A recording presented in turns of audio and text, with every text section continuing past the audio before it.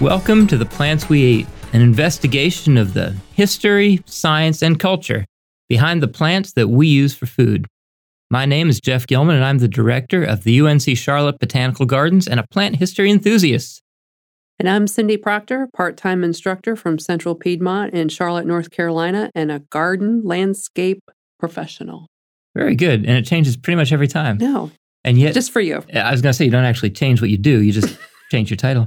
And today we have a really interesting podcast on Paprika. And the crazy thing is, of course, we say a very, very interesting podcast. When you look through, now Cindy, I'm speaking to you specifically, and our listeners too, but they don't generally speak back to me. So, Cindy, you're looking through your shelves and you're looking at all the different spices you have. What's the most boring spice that there is?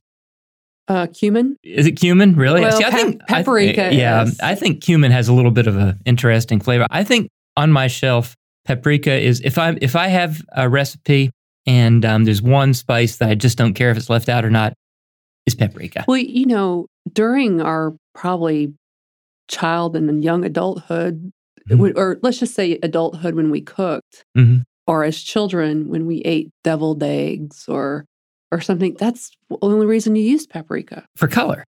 Yeah, there was no taste to it. Right. See, that's exactly it. That's a point that we're going to make, right. I hope. Yeah, we are. Okay, good.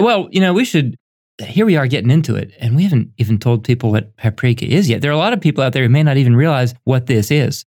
It's peppers. Yes, ground peppers. That's all it is, is ground peppers. Clever, though. You think about it. If you need that flavor in a dish, you're not taking up any bulk. You can just add paprika if you get the right kind. That's true. Okay. So let's talk about paprika just a little bit. In terms of the type of peppers, well, it's a species of pepper, which is the same as the species used for chili pepper. I mean, these are different varieties of pepper, but chili peppers, jalapenos, bell peppers, these are actually all exactly the same species. There are certain peppers that are generally considered or are primarily used for paprika. Those include and you probably haven't heard these before, the almas pepper or the bulldog pepper. They're both red peppers. Almas makes a slightly spicier paprika. And almas actually means apple in Hungarian. And bulldog is actually a place in Hungary. And paprika is most common in Hungary. But the thing is that peppers aren't originally from Hungary. Peppers are from South and Central America. Finally, something on this side of the pond, if you will. So they're from this part of the world. Not so much from North America. Mexico. Right. Okay. So not right. So Mexico and South. Then Christopher Columbus, at least it's reported that he brought them back across to Europe, where they eventually made their way from Spain to the Turks and eventually to Hungary. It became common in the 1700s in Hungary, and paprika is considered to be a Hungarian spice. In fact, you know how champagne is supposed to come from Champagne, France? Mm-hmm. And if it comes from somewhere else, it's supposed to have a different name? Mm-hmm. Well, actually, in 1909, we actually passed some legislation saying that paprika had to be from Hungary. Now, that obviously isn't the case today, but that was actually passed in 1909, that if it came from somewhere else, it should actually be called ground pimento instead of ground paprika. So ground pimento. Okay.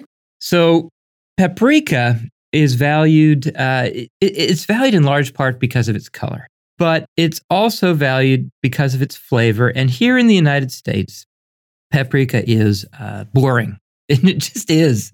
But if you look at Hungarian paprika, they actually have 8 different levels of heat.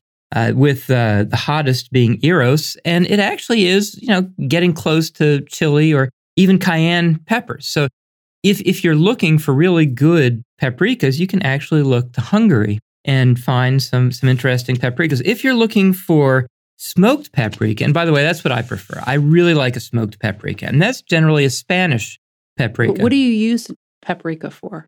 Okay, so I use paprika myself, and I do a little bit of cooking, but I use paprika personally for one thing, and I use the smoked paprika as a dry rub for my barbecue. It adds... and you're a big barbecuer. I am a big barbecuer. I do a lot of, between 12 and 16 hours smoking of pork butts and ribs. It's kind of my thing. I can get a smoky flavor from, I use pecan, actually. Mm-hmm. Pecan wood is my favorite wood to use, although I also use hickory and periodically other things depending on what I'm smoking. The smoked paprika, you might say, but don't you get enough smoke from the pecan? And the answer is, well, yes, but the paprika adds a little something different that I can actually taste. I mean, I can see that. Yeah, so yes, I get enough smokiness from the pecan, but it adds a slightly different flavor, which I actually do like. Now, worldwide, what is paprika used for? Well, probably what we should talk about is how it's used in Hungary, because again, in Hungary, it's a really big thing, and the big thing it's used for there is goulash. And I've had delicious goulash, bright red, obviously from the amount of paprika. Part of the reason we don't think of it as being very tasty is because a lot of us here in the United States tend to underspice things. Paprika needs to be used liberally. I mean, you sprinkle a little bit on your deviled egg, you know what? It just doesn't do anything for it. You've got to really, put a lot in there to get those flavors.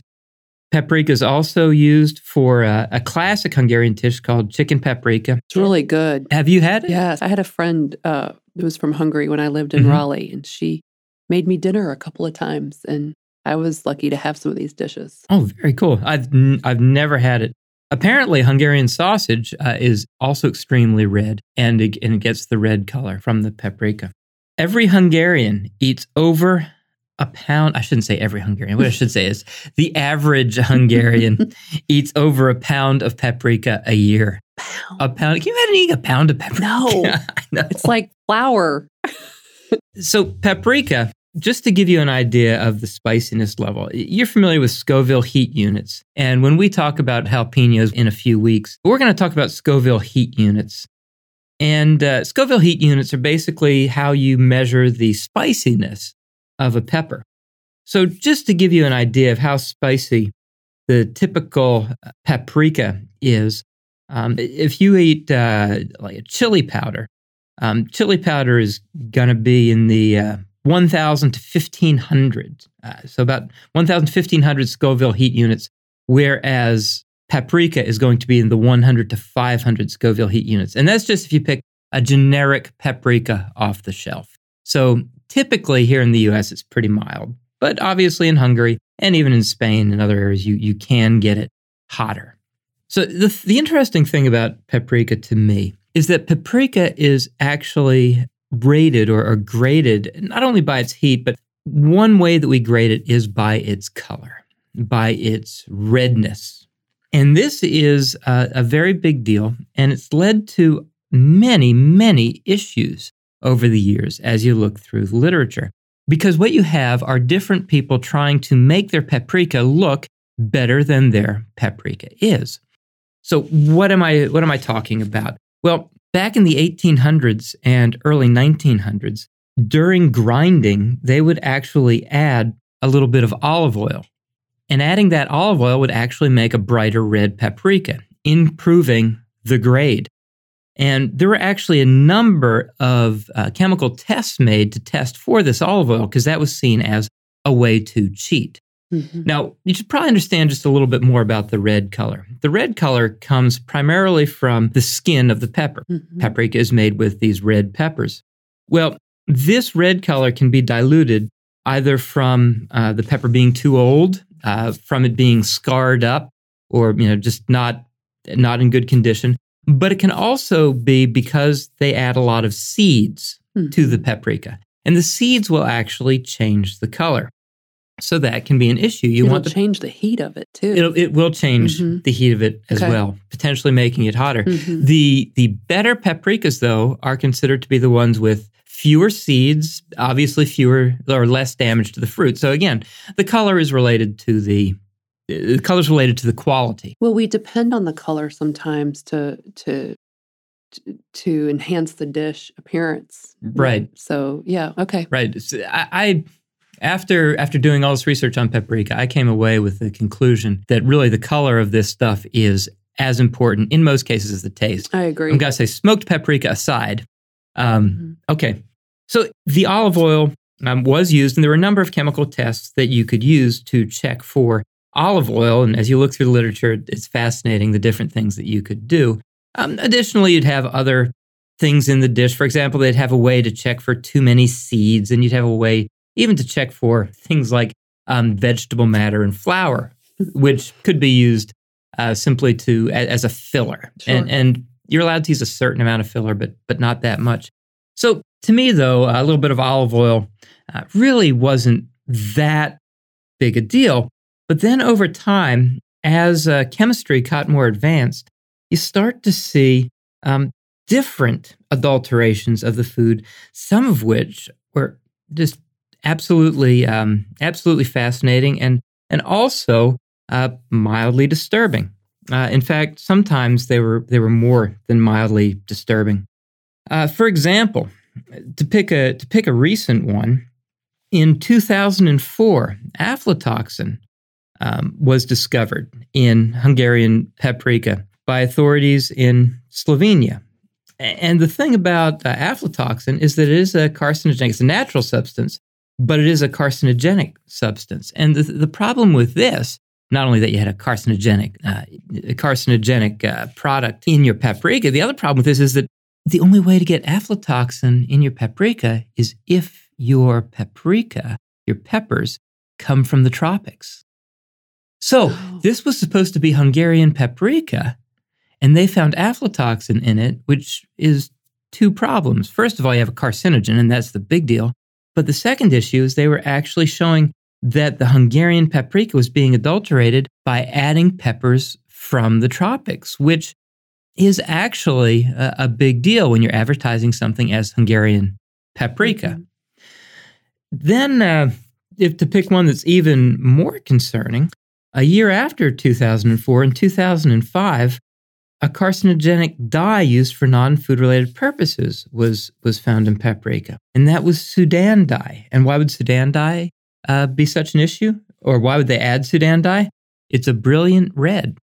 And so people use this Sudan dye, which is an industrial dye. I mean, the fact that it's carcinogenic, it's used in industry in places that people wouldn't be exposed to it in such a way that is carcinogenic would have any issue. But all of a sudden, when you put it into your food, well, obviously that's a different matter. So Sudan dye is periodically found in paprika, and they actually do constantly test for that. Now, let me get to the most concerning one, the one that actually bothers me the most. And this is even more than the vegetable dyes and coal tar, which was used in the early 1900s. Wow, I haven't heard that in a while. Yeah, coal tar was actually used in the early 1900s. And when you're testing for olive oil, you could also test for coal tar. Do all your testing at once: olive oil, coal tar. So these were concerning. But this, I'm going to tell you the scariest one.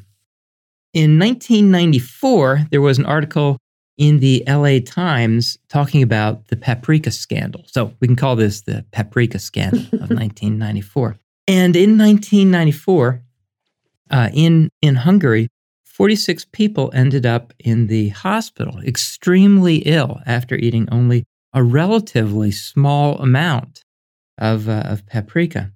And it turns out that the reason these 46 people were in the hospital, these people had been poisoned. And they had been poisoned with lead. Wow. And so this was lead poisoning. And the lead poisoning was from lead oxide. So whether you realize it or not, lead oxide looks just like paprika. Look it up. Lead oxide is this beautiful red powder of almost exactly the same shade as paprika. So some unethical Hungarian company, and that's where it looks like it came from, some unethical small Hungarian companies had used this lead oxide to make paprika look like regular paprika. So obviously, this created a major issue. Now, if that wasn't bad enough, in Kansas, this happened again in 2012. A 2-year-old girl had lead poisoning after lead oxide was used to color paprika. They said the lead could have come from the soil, but the most likely place that the lead came from is somebody using lead oxide to color the paprika. So Interesting spice. Much more varied than you originally think of. It's not like thyme. No, not like thyme. There's a diverse spice. But I'm stuck on the lead poison. Do you think that would happen now? But you said 2012. Happened in 2012. Do I think that could happen now? Yeah. I think that a lot of this stuff could happen now. Now, testing of food is so much more rigorous today than it was even 20 years ago. We know more. That I don't think it's likely. But could it happen today? I think that it's naive of us to think that some adulteration of food doesn't happen. Well, with paprika, I have read that they can add other peppers to it, yes, and it not be a homogeneous spice on your countertop or in the cabinet. I saw a few people who actually made their own paprika out of red bell peppers, and they reported on the flavor, and they were saying that the flavor of that was as good as and perhaps even better than the paprika they got from Hungary. And that actually doesn't surprise me. Well, I'm glad you brought that up. Okay. Because you can grow your own peppers. You named a great one, Alma, and it does have a hint of heat to it, like you said. Right. One that would be easy to harvest yourself is called Kolaska with a K, and it's because the walls of the pepper are thin. So when it dries, you can put it in a coffee grinder.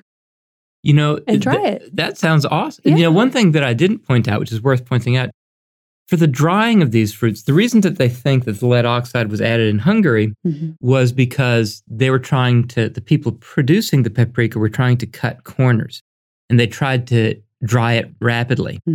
And when you dry paprika, the red peppers rapidly, you lose some of the coloration, right, and they become brown.